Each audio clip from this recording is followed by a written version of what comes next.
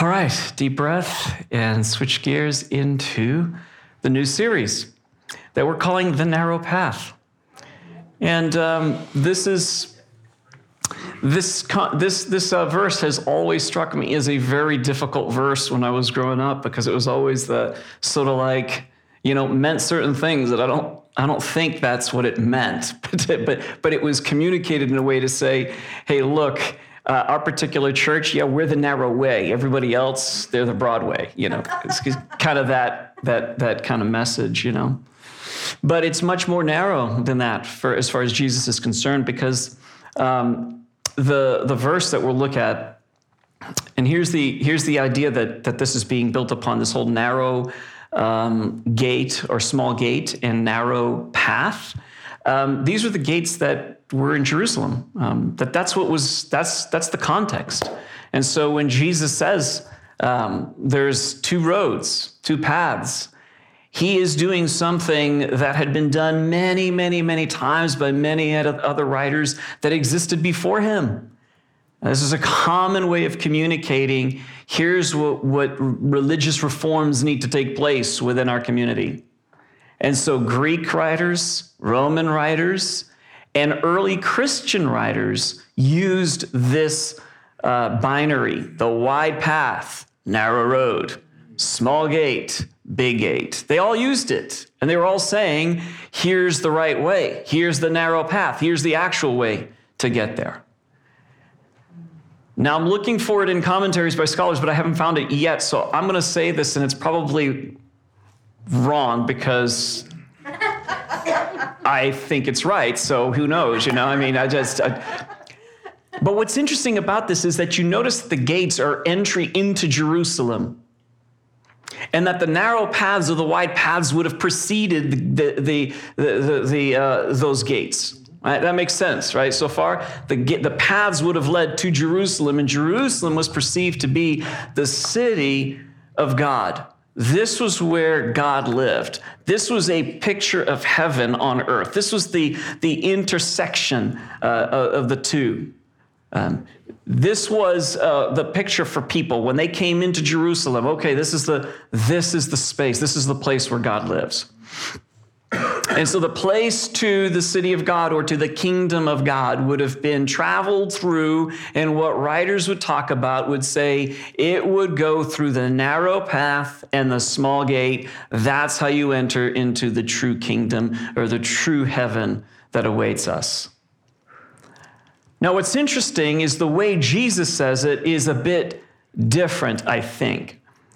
Matthew 7:13, enter through the narrow gate. Okay, so he starts with the gate. You with me so far? Not the path to the gate, to the city. He starts with the gate. Enter through the narrow gate, for wide is the gate and broad is the road. You see the sequential order that leads to destruction, and many enter through it. But small is the gate and narrow the road that leads to life, and only few find it. So the thought I have, again, that's probably wrong, is that the idea was not coming into this picture of what was in the mind of the ancient Jews, which was Jerusalem being the central place where God lived, and this is where you came into to find your peace, your joy, your heaven on earth. But rather, it was you would exit this city and you would go on a journey toward this place of either destruction or life. Have I confused you? Okay. Right. So, my sense is that what this is about a journey that involves exiting and leaving our current states to go on this path. Wherever we are in our lives, we are always on a path or on a journey, leaving what seems to be a comfortable place, a home for us, to enter into that which is unknown and uncertain and uncomfortable and scary, but promises life. So some of you are familiar with Lord of the Rings and the Shire, right? So Frodo has to leave his home, the Shire, which is comfortable, which is safe. And he has to enter onto this road, which is a dangerous road. And that road is fraught with all kinds of perils. But in the end, this is his path to life. And this is the path for all of us, is a path to life. But it is not one that is easy. And people that go on the path that is wide, the analogy here is that it's wide so that so many people can go through it at the same time. And there's a sense of, it's almost by default. You don't have to think. You don't have to be really intentional. You don't have to suffer that much.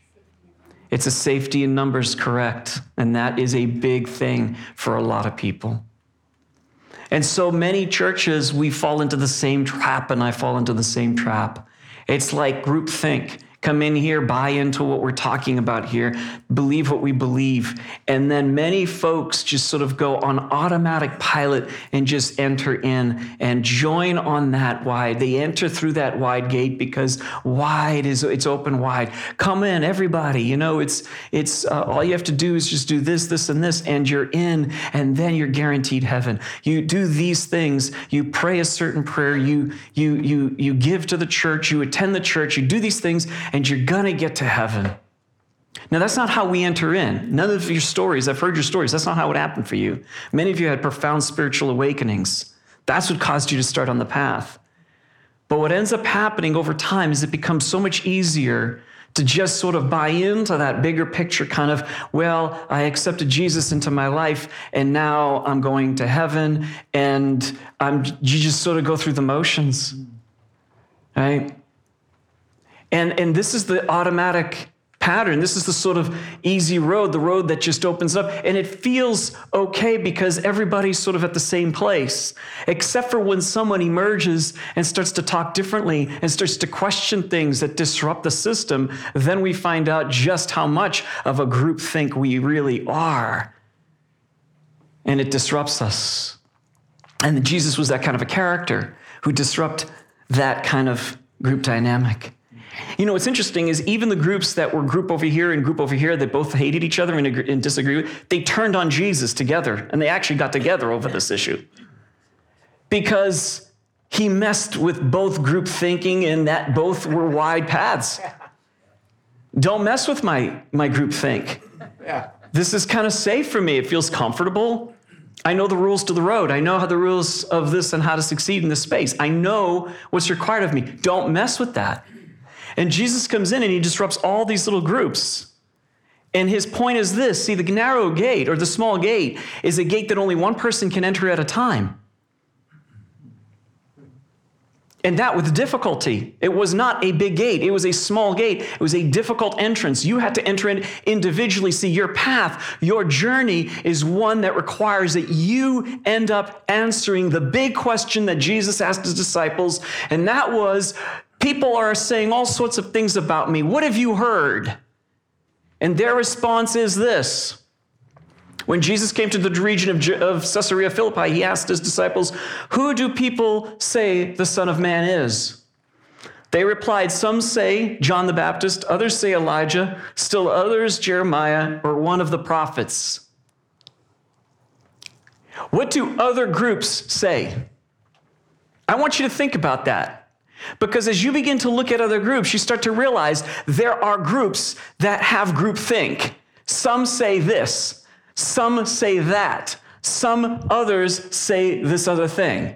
And generally what happens is the most convincing voice in that group becomes the leader of that group, and a group forms around that, and people just going to go, well, he sounds like he knows what he's talking about. She sounds like she knows what she's talking about. So we just sort of go along, and I don't have to answer that question for myself. But Jesus turns to the disciples and says, the question I have for you is, who do you?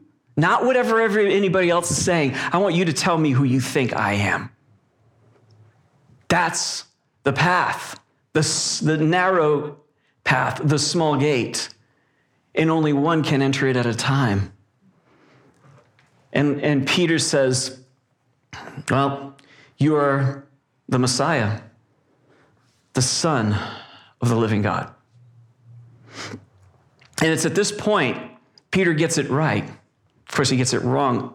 According to the next few verses, he starts to tell Jesus, no, you shouldn't go this way of the cross because that's not cool. That's not good for our thing that we're trying to build here. And Jesus says, yeah, get behind me, Satan. That's the voice of the enemy. That's not the right voice, right? So, narrow gate. It's a personal journey. It's an individual journey, and it's one that is sometimes very lonely. When you begin your journey, where you authentically begin to ask the questions, what do I think? And by the way, you know when those moments come. Those moments come to you when difficulty enters your life, because then you're forced to ask the question for the first time sometimes, or for the first time in a long time, what do I actually think about this? See, as long as there's no difficulty, you don't have to ask that question. Everybody's walking with you. Cool, let's go on this journey. This is great. We're all together, safe. The enemy's out there. We're the in crowd. We're the group. We just kind of saunter along until something very painful happens to you. And then you begin to ask questions you never asked. And your eyes begin to open and you say to yourself, does everybody else not see this?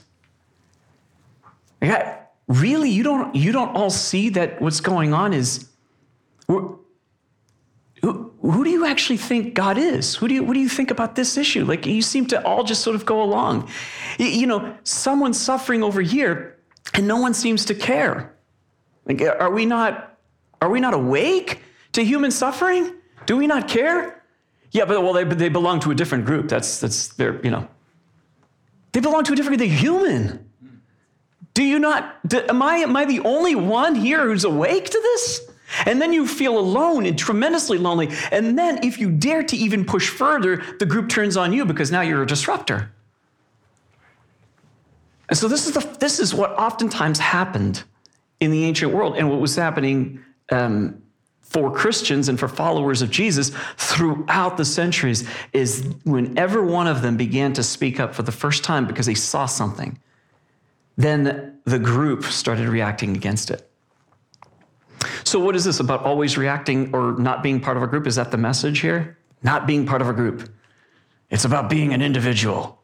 Good American message anyways, right? Rugged individualism. No, it's not that. What it is that on the individual, on that journey, on the personal path that you walk on, it's not a path that involves you walking alone for the rest of your life, but it's one that you have to enter in yourself. And as you enter into it, you will notice that there are others who have joined and who have entered into that path as well. And your community is formed around people who are on a path towards life. And that's what forms your community. Oftentimes we form a community because that feels safe first. But the community should be formed from you journeying towards life, and then other people join in with you because they're on the same path towards life. That's the proper way. It's value-centered. It's what are my values? What do I think? What do I believe? What do I want as an end product, an end goal? What do I want from my life? Not what feels good in the moment, because it does feel good to have people always around you who sort of all agree with you and you're all fine with each other. But there comes a moment when that stops working, and when you begin your own journey. Now, the new thing is, what are my values and what am I aiming my life towards? And as you begin to aim your life towards that, then other people who are on a similar path of their own join with you and say, now we're on this together. Yes. I recognize you. You recognize me because we're both doing this thing. It's not about agreement, but it's about support in your own journey, because you must follow the Christ yourself, because that's where life is. So it's a personal journey. It's one that involves intention, if you haven't caught that already. It's very intentional. It's not this automatic pattern. It's what do I want for my life? Yeah.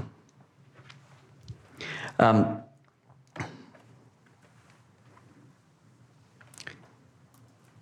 want you to I'm going to show a video in a moment, and what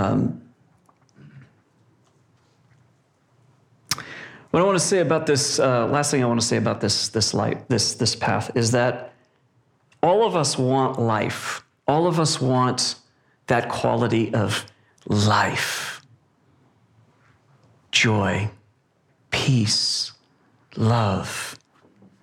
We want that in our lives.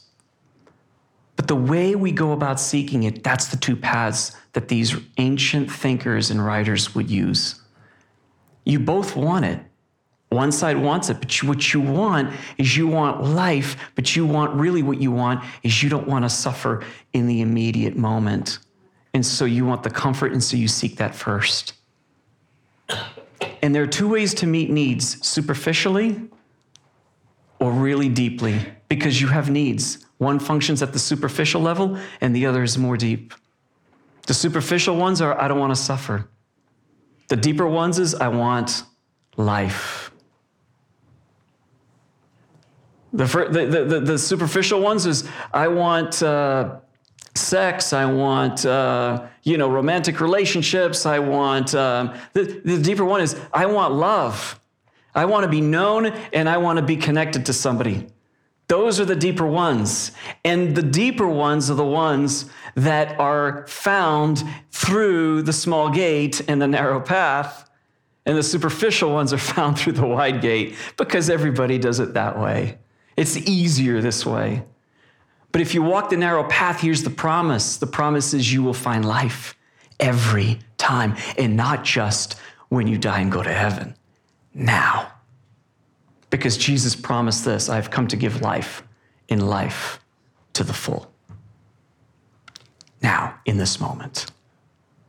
But you have to enter that gate, and you have to walk that path. And as you do so, there is difficulty, there is suffering, there is loneliness, but you start to discover a quality of life and joy and peace that you never knew was ever possible. And those who are on that path know, I can't get off that path. There are times I want to get off that path. It's a lot easier. But it's way too full of life. It's way too full of, I know I found the Christ, and the Christ has found me. I know that. So I can't leave it, even though at times it's difficult and it's tempting.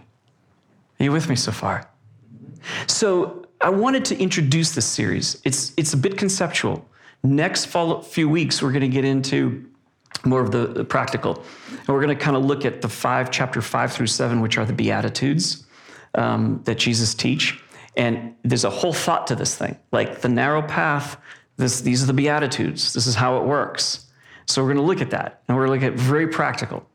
But this week I wanted to keep it sort of at a higher level, to just say, whatever this path is, it does not fit in the modern ways that we think and our ideologies in this world today. It does not fit in those camps.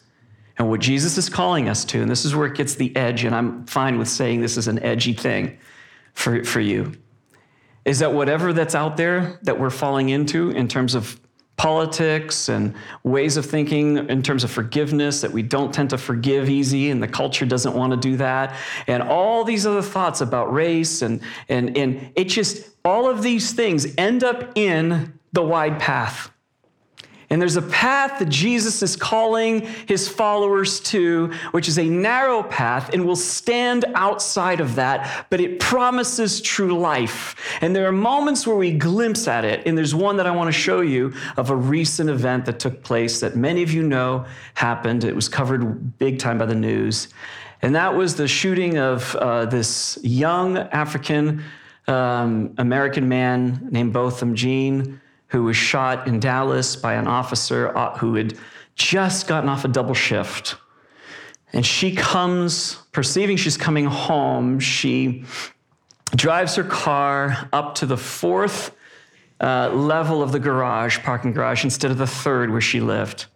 She'd been texting back and forth with someone she was in love with and having an affair with, and was completely lost in that, and probably exhausted from a double shift, not really aware and present-minded drives up to the fourth floor, walks into the hallway, does her normal turn as always, completely automatic pattern, and walks right up to the door of what she believed without even questioning was her apartment. Steps over a red doormat, bright red doormat that she did not have and doesn't even see it. Puts her key card in the door slot and the door pushes open, which instantly terrifies her because that means her door has been broken and someone could be very well could be inside even at that moment. She opens the door and she sees the silhouette of a man that she says starts approaching her as she is saying, "Let me see your hands," and fires 2 shots and kills him. This is a young man who was worked as an accountant at a very large company and was on his way up, part of the Church of Christ, was on the choir there, a devoted follower of Jesus, died. And she had done very little, in fact, in her own admission to revive him. She was so stunned in that moment, so shocked, so out of sorts. Whatever she says, this is her statements of, "I was completely out of it, I was," those sort of statements. Now, this is the sort of thing that unfortunately, it was very unfortunate that it happened. It's terrible, terrible, terrible, terrible. But what immediately happens is that there are sort of pathways that begin to emerge. And if that's for me, tell them I'm preaching right now, but I'm sorry. There are 2 pathways, and these pathways are clear to people. It's automatically in one camp or another camp. And there's, of course, people, that's an exaggeration, because people all over the place in all sorts of different places. But that tends to be what ends up happening. And certainly the communities were in an outrage, and there was a lot to be said about that, right? And yes, there's a lot of evidence around this case, and he ended up being convicted. And there was a moment where the family was able to speak and share their thoughts and feelings. And this video captured the attention of America, and still there were people who were upset about even this. But this speaks to me of someone who in their own way decided to walk their own narrow path in the midst of what was easily divided in a way that you could have just separated and divided this thing out and made it this camp, that camp. That group, this one against that one. So I'd like to show this to you, and I hope I can. If you truly are sorry, I know I can speak for myself. I forgive you. And I know if you go to God and ask him, he will forgive you.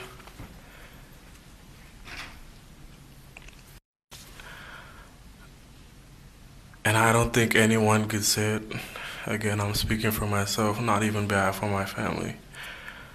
But I love you just like anyone else. And I'm not gonna say I hope you rot and die just like my brother did, but I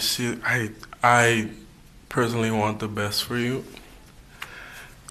And I wasn't gonna ever say this in front of my family or anyone, but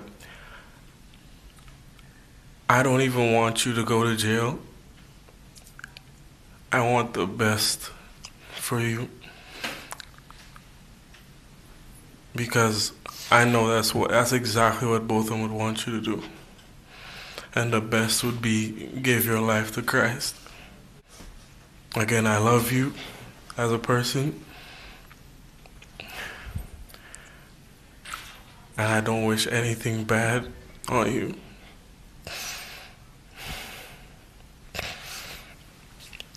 I don't know if this is possible, but can I give her a hug, please? Please? Yes.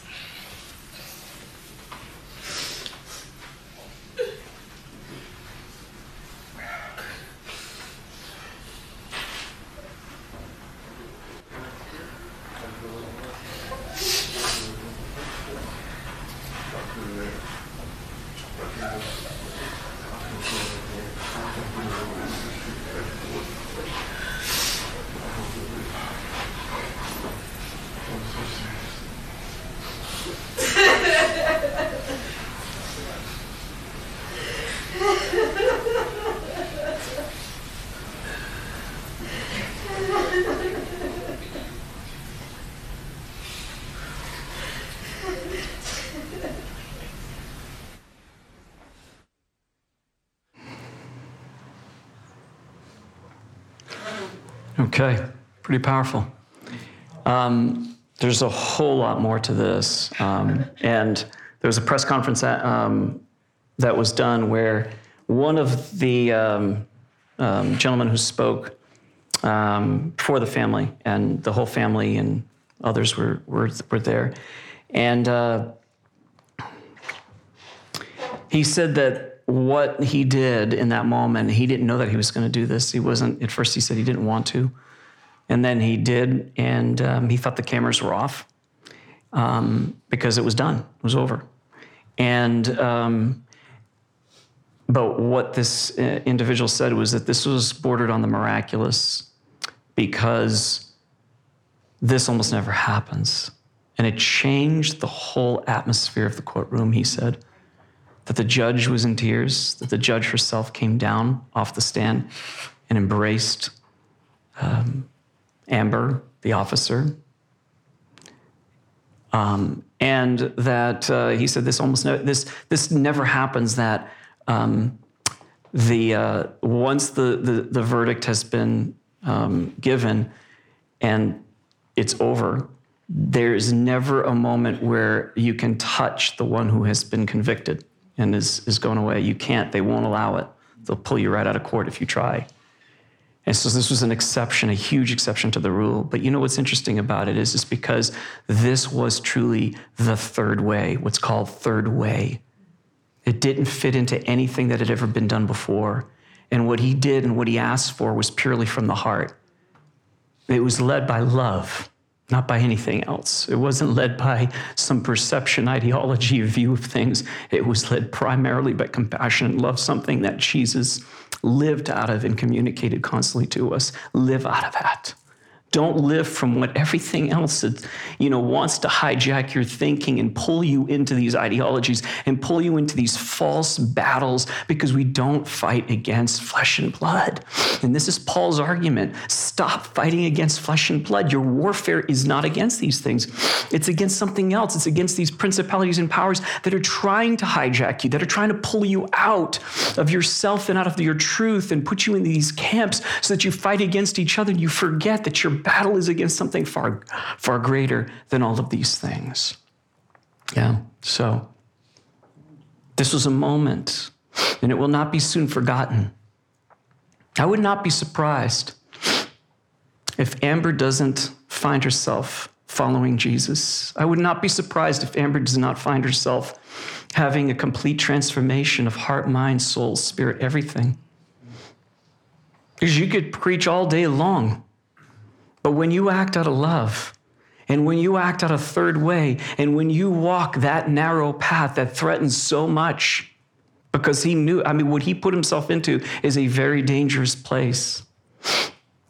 Many people are going to criticize him for doing that, and he has been criticized for doing that. And if you walk the path of forgiveness and you walk the path, it's the third way. And this is not just about this issue. It's about a way of thinking that's going to guide our series, but should guide our lives from here on out. This is why when I look at the news and when I read these things, I can no longer do it. I read it, and then I have to pull away. I have to pull back out and go, This stuff is trying to pull my mind and pull me into these places of hate, these places of rejection of one group of people. Now I hate liberals. Now I hate Republicans. Now I hate both. Now I, hate myself. It's just this like constant, like, I hate everything. And you don't know who to hate until you're told who to hate. And then finally now I do, because now I have a whole group that justifies why I should hate these other people. It's just... And to think of like, if I were to see an immigrant, and even though there's all these different views out there on how we should think about this in America, listen, policy is one thing, and and it's important. But you know what? What's greater and what's more important is if you stand in front of somebody who is suffering and who is hurting, and your heart isn't moved. Folks, there's something wrong with you. Not with your policy, with you. And I'm not talking about policy. I can totally understand different policies. I get it. Yes, there should be some things we think about. Seriously. This is not about that. Justice needs to be had here, for sure. Because there is a problem with racism in America. Absolutely. There's all kinds of problems we can point our fingers to. But folks, if we don't weep as Jesus wept, and if we don't weep like he wept over Jerusalem, like he wept for those who were dying and suffering, if we don't heed the words of Paul who says, listen, we got to weep with those who weep and mourn with those who mourn. If our hearts aren't touched, then we are not on the right path. We have lost our way. And this is the thing that I feel so deeply moved by, because it's true for me. I have to constantly look at my own heart, and I see it getting hard at times. Even small infractions, things with my wife. 2 weeks ago, something happens, and I start to harbor bitterness and anger. And I'm aware now, like, oh, wow, it's happening again. And then I'm not moved by her suffering anymore because I'm hurting because I suffered because she made me suffer over something stupid, a stupid little argument. You see what I'm saying? We got to return. We got to return to Jesus and return to our hearts. Love, joy, peace, patience, goodness, kindness, gentleness, faithfulness, and self-control. Above all, there is no law that fits with those fruit of the Spirit. And that's what Paul finishes with in Galatians.